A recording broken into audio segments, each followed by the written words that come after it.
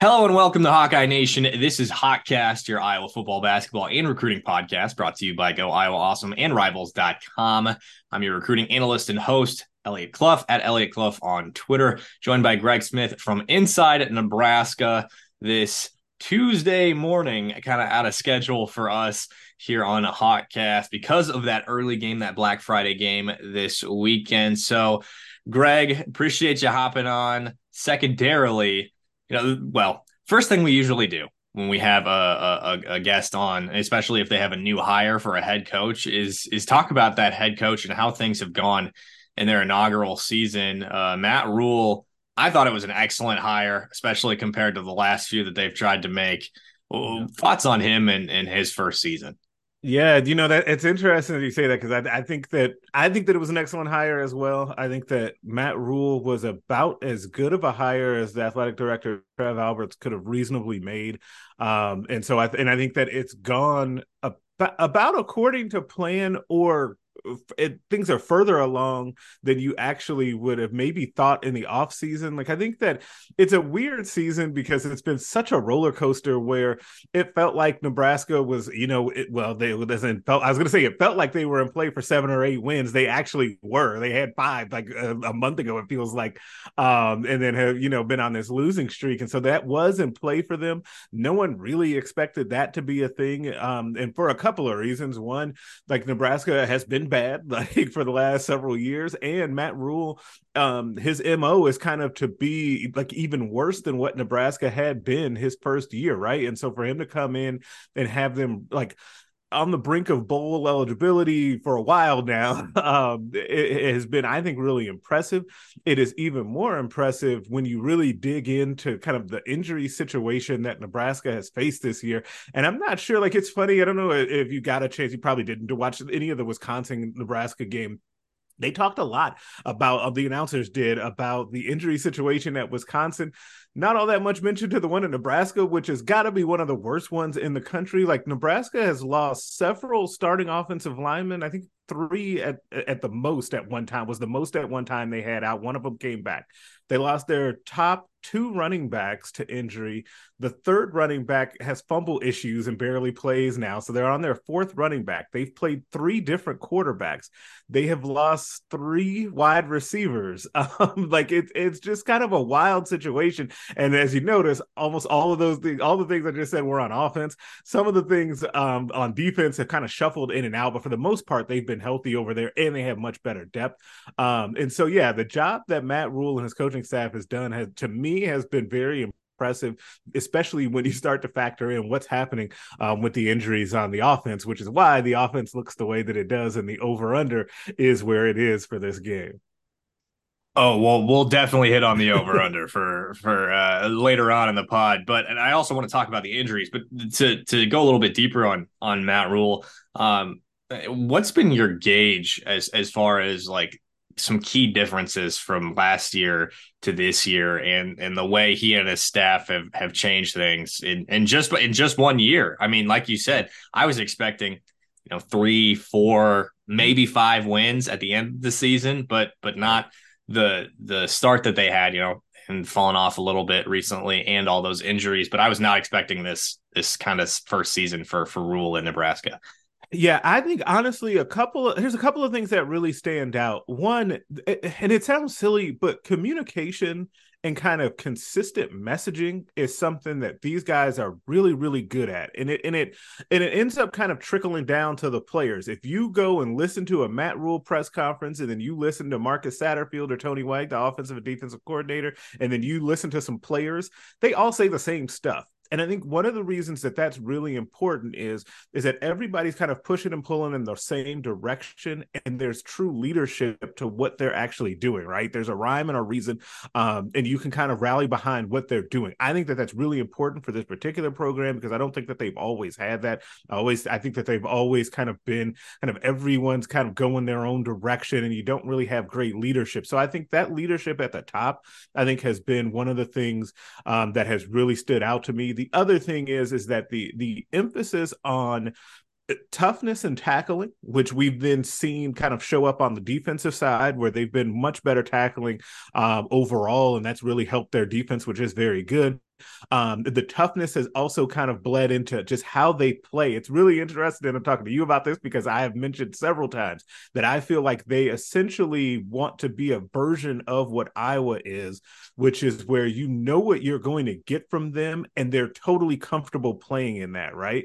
Like it's one thing to say, oh, well, for right now, we've got to win kind of games this way, right? It's another thing to say, no, that's how we're just going to do it. Like some of these games are going to be ugly. We're going to take it into the fourth quarter, but when we get there, our guys are going to be prepared and comfortable and ready to go because they're better conditioned, they're tougher, they know what it takes to go ahead and win those games. And that's the type of program that he wants to build, Matt Rule, and having that kind of consistency and having that be something that is honestly really stated out loud. Like the amount of times that we can all everyone that covers the team can kind of regurgitate some of these lines to you about body blows and relentless, disciplined and violent, 75 rushing yards in the fourth quarter, like all of that stuff, because they say it all the time. And I think it's had a real impact on how they play and how they kind of build this program, which should be exciting to Nebraska fans for moving forward because they're actually seems like there's a real plan in place for how they want to get this done. Perfect that you mentioned Iowa. There was a snippet from Presser yesterday where Matt Rule praised both Kirk Ferentz and Brian Ferentz and said that he would have hired him or would have liked to hire him when he was at Carolina with the Panthers, Brian, in terms of like bringing him in to be an offensive line coach or a tight ends coach or something like that. Well, he might have the opportunity to now Right. at Nebraska. I guess it seemed super genuine to me. Do you think it was just coach speak, or do you think he actually feels that way about the Ferentzes? Oh no, he feels that way. I like it's funny. There's a couple of coaching staffs that I feel like he in the Big Ten that he's kind of gone out of his way to make sure that everyone knows that he either knows or likes or wants to like kind of run their program like that. There's been three that have kind of stood out. One of them is kind of ironic now. The Iowa has come up a few times, and like you said yesterday, he mentioned that. Minnesota is another one that he's talked about with PJ Fleck and kind of how they do things in the kind of the offensive line play, the tough defense, that sort of thing, right? I think that's his row the boat stuff is all that's his own unique deal, but just the way that they play, and the way they take care of the line of scrimmage, I think is something.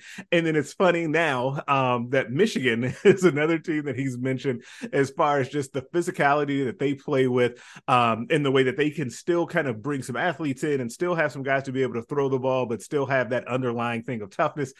He hasn't mentioned them at all since that game because we've all known what's happened since that game happened, and everything kind of blew up. Well, he's mentioned them, but not necessarily in a good way. But the Iowa thing, I definitely think is genuine, and I truly believe that if Matt Rule could like snap his fingers and be like a team in the conference, it would be Iowa, because I think that the way that, and I watched the end of Iowa's last game, that game against Illinois, the way that they played, in that I never felt like in that fourth quarter that even though they were down at one point that they were going to lose that game. I felt that they'd find a way to make a play and pull it out in the end, and that's ultimately what Matt Rule wants for this program. He wants them to, instead of it feeling like it does now, which is, oh no, they're down or one play happened, it's going to go the other way, and we've definitely seen that in the Iowa series as well. Like, instead of feeling that, it needs to get to that whole, okay, it happened, shake it off, we're going to find a way to make this work. I definitely think he has deep admiration for what the Ferents are doing out there.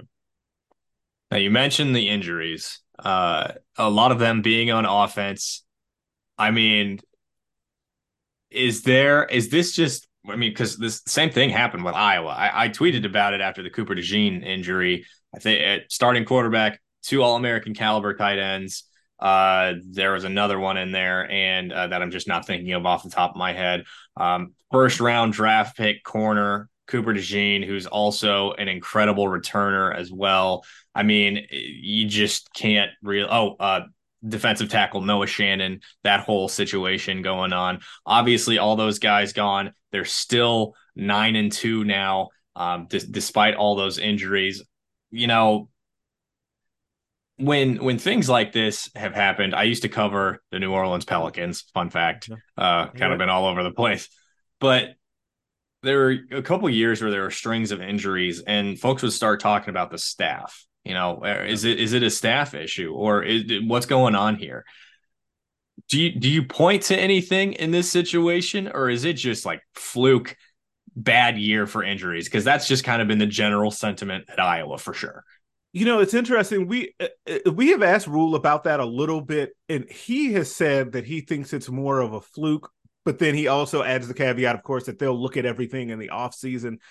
My sense is that it's more of a fluke situation, and you'd have to kind of look at each one to kind of see how that goes, because I know, and one thing that it's kind of low-hanging fruit for people to point to is, I should have said this on the things that have changed in the program, is they hit a lot more in practice, right? Like, this is now a team that definitely tackles in practice, and you can tell that because they're good tackling in the game, but also they come out of each week, it feels like, with some bumps and bruises, right? And so that's kind of the yin and the yang, the byproduct of that situation. So some people have kind of blamed it on that, but people haven't gone full bore on that. I tend to believe that it's just more of a fluke situation, but we'll kind of see. I do think that they'll obviously look at it, because Rule is a guy too that has really kind of embraced like sports science and all of the stuff that kind of goes behind the scenes, and kind of keeping athletes recovery and all of that stuff. They have a new facility here that one of the big selling points on that is kind of all of the recovery tubs and all of that stuff.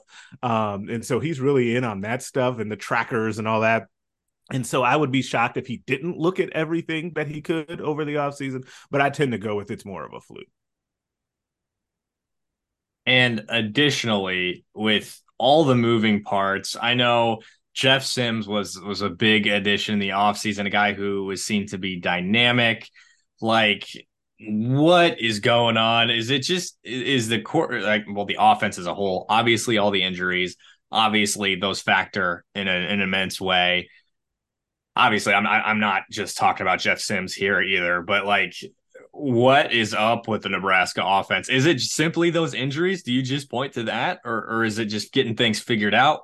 What's going on there? Because I could tell you all about Iowa's offense. I couldn't necessarily tell you about Nebraska's offense. Yeah, there's three things the injuries have been a huge part of it, and the injuries have made it to where a team that came into the season that like it's a rebuild, so they didn't have a ton of depth to begin with, right? And so when you start to have those injuries, you have to start playing guys that you had no intentions of playing, even if you like them long term. A perfect example of that is wide receiver, right? So they're now in a situation where they're playing true freshman wide receivers that they like in the future. Like Malachi Coleman was a top 100 recruit, was a four-star player. People really like him, and he's kind of come along and he's made some plays, but they weren't hoping to have him kind of like starting necessarily at the point that he was, right?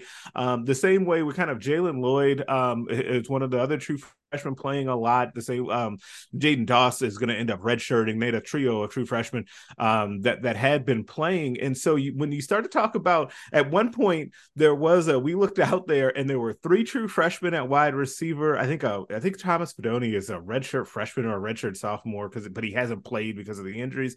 At tight end, a redshirt freshman at running back, and a redshirt freshman at quarterback. And so you're like, okay. And then there were some young guys on the offensive line. And so you can tell that they're kind of just mixing and matching and doing whatever they can on offense to get personnel out there just because of those injuries. Now, if people from Nebraska are listening to this, they will say you have gone way too long without mentioning the turnovers. The turnovers have also been an enormous issue for Nebraska, because you cannot. The one thing that I also mention to people when I talk about the Iowa comparison is that you cannot try and be Iowa when it comes to playing good defense and just ball control, flip the field, good special teams. You can't do that and lead the nation in turnovers. Like, that doesn't compute. It doesn't work, because your offense will never be good enough in that situation to then overcome all of that, right? And that's what they keep running into. I think their quarterbacks are now, if I think coming in the last game, it was 22. So they threw one interception at the end. Quarterbacks alone are responsible for 23 turnovers on the season. Like, you can't, like, it's very hard to win like that. So when you hear the injuries and you hear all those turnovers, you look up and you say, how in the world does this team even have 5 wins? Like, they should not have the 5 that they have. And so that ends up being a thing. And then, like, the final thing really is, like I said before, the depth issue is the thing that you just don't have enough of it. And I know that people here are already like, there's a lukewarm-ish feeling about Marcus Satterfield, the offensive coordinator.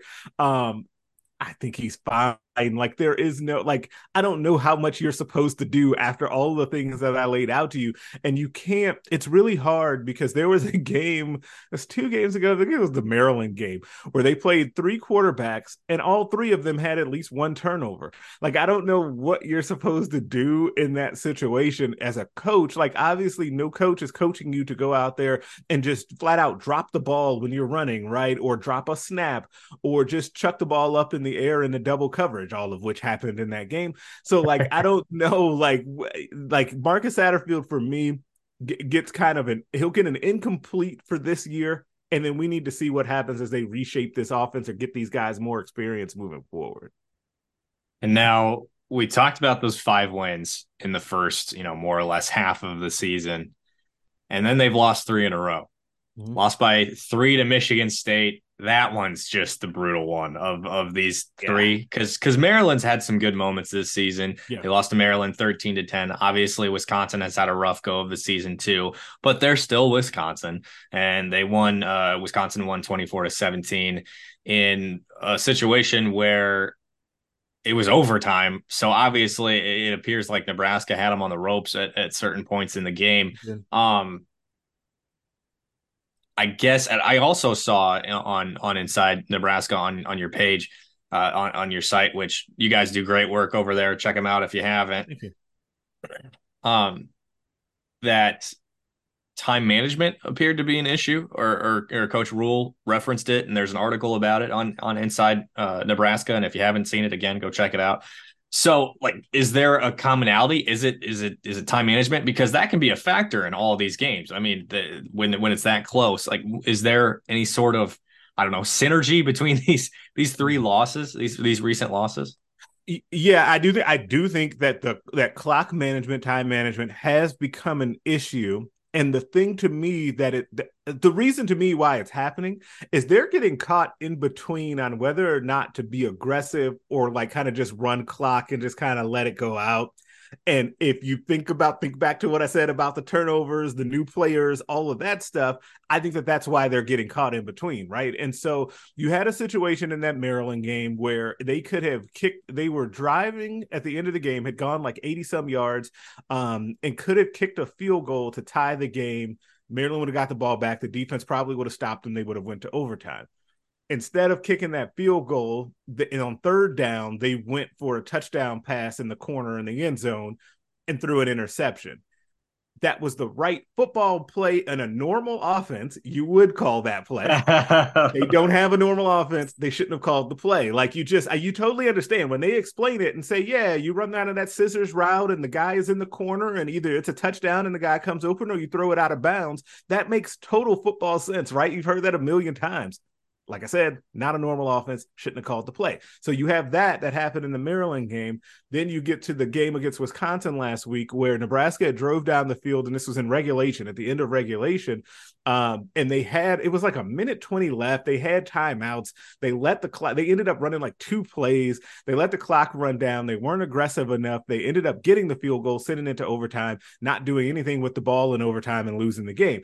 And so people were then saying, okay, well, then in this case, you should have been aggressive, and then you weren't aggressive. You let the clock run down. And so that's where, yes, clock management is an issue, but I think it's not necessarily it's not James Franklin style where they're having issues managing the clock. I think it's an issue of being caught on whether or not to be aggressive or not, which is kind of understandable, but at the same time, you have to make a decision and kind of go with that. The other common theme, though, in these 3 games, and the defense has played well, but Nebraska is just not getting those kind of game-changing big plays from either side of the ball or special teams at this point in those losses, right? And some of those wins previously, they were getting really big plays. You were getting a block kick for a scoop and score. You were getting, a turnover that then put you deep in territory to set you up for a good play, or you were getting an explosive run play to be able to, get some points on the board. Like those plays have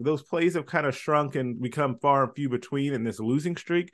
And that's something that they'll definitely have to change if they want to get this win later this week.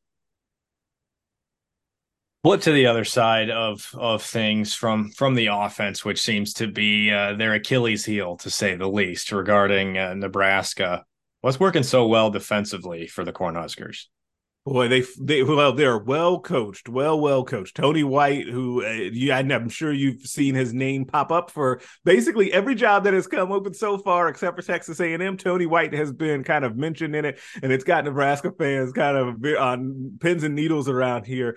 And then Matt Rule did not help matters by going out in this press conference yesterday and saying that, of course, Tony White would make a great head coach, and he's been called by a search firm, so people are kind of nervous about that. And so Tony White has been awesome, but the defensive staff as a whole has been very good. Terrence Knight, the defensive line coach, who didn't have a ton of experience but was well thought of. He's done a great job with that defensive line in particular as well. But then player wise, they do a really good job of running to the ball. What you guys will see in the game against Iowa is that you will always see multiple hats to the football, and that's something that they had not done in the past well, and they do a really nice job of that. They're just really sound, and the defense can trip other teams up because the 3-3-5 is you can morph it into so many different things, and you don't know where pressure is coming from, and it's just difficult to prepare for. Plus the fact that Tony White is very good, that it makes for a really good combination. All right. Iowa, of course, has seen the 3-3-5 earlier on in the season matchup with Iowa State.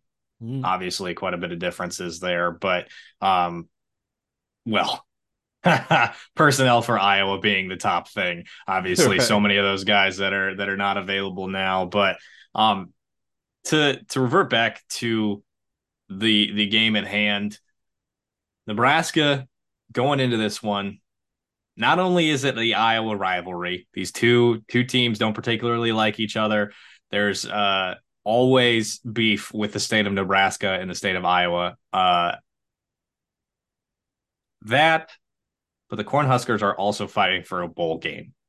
And then you look at last year's game, what happened in Kinnick, Cooper DeJean goes down. I mean, is this team just like roaring and ready to go, just, on foaming at the mouth, ready to take on Iowa because of all these circumstances? Obviously, Iowa just won the Big Ten West as well. Like, where's this team at in their heads?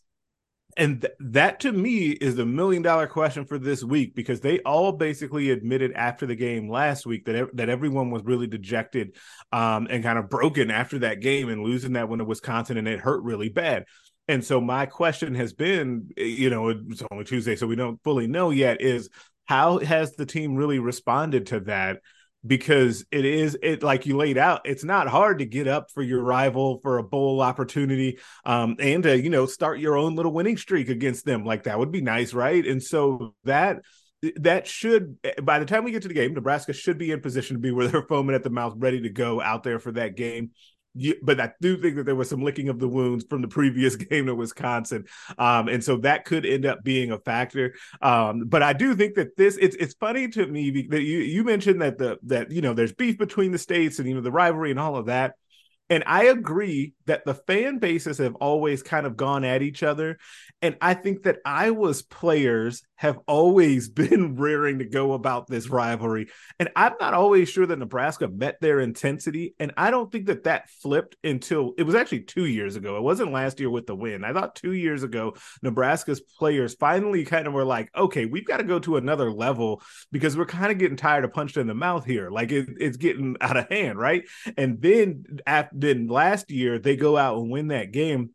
And that was under weird circumstances, considering, we had the interim coach and, Matt Rule getting hired and all of that. And so they pulled that one out in weird circumstances on the road. I do think that it would be for Nebraska a really big deal for a number of reasons to be able to win this game. But I feel like it's going to be in a similar game to the ones that both you and I have been watching with our respective teams for weeks now, where I think it's going to be close, and then we'll just kind of see what happens. Over under, according to ESPN right now, this morning, 26.5. Oh, that's so gross. That's ridiculous. Like, that's pretty bad. That's the spread is Nebraska -2.5.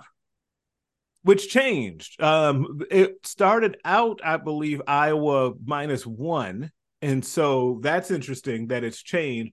no idea why that would be the case, other than maybe you give them home field. But it's interesting that over under, man. The problem is that even with that over under, like I would still go the under. Like it's not like I don't, because he's at 26 and a half. Like I see a 13, 10, 10, 7 type of situation, which is Yep. basically what both teams have been playing here for weeks. Because even you mentioned that 13-10 Maryland game, like even Maryland, who has a really good offense, like Nebraska did a really good job of holding them down. They just couldn't move the ball. Like, and the same thing happened against Wisconsin. And the same thing had happened in Michigan State. It's funny that Michigan State game, by the way, is held up as like this horrible day for Nebraska's defense for this year. They gave up 20 points on the road. Right. And so like it's just it's weird kind of where the expectations have shifted as it relates to the defense, and that tells you how well they have been playing. But yeah, that over under, we're in for a treat with some here. That's that you might call it that. But the thing that has had me kind of changing my tune on some of these, well, these last 2 weeks, obviously 15-13 is not a barn burner by any means for that Iowa Illinois game, but Deacon Hill is really starting to figure things out. I said it to Adam. I said it on Hawkcast here just a couple weeks ago after that 22-0 win over Rutgers. Is in that post game presser, we saw a different Deacon Hill than we've seen the previous 6 weeks. And we had seen the previous 6 weeks. He has a command of the offense. Obviously he's still, I mean, like he's not Cade McNamara. Like we're not gonna say that. Adam and had said that maybe we have a quarterback competition going into next year. I'm not so sure about that.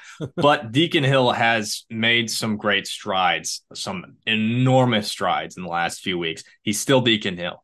He doesn't have great pocket awareness. Sometimes he's got a cannon of an arm, and sometimes he just overthrows guys. He's also listed at 260 pounds, probably is a little bit bigger than that. Yeah. So the mobility isn't exactly there, though he did run for a first down on I think like 3rd and 7 last week, which was mind-blowing to everybody in the press box, that's for sure.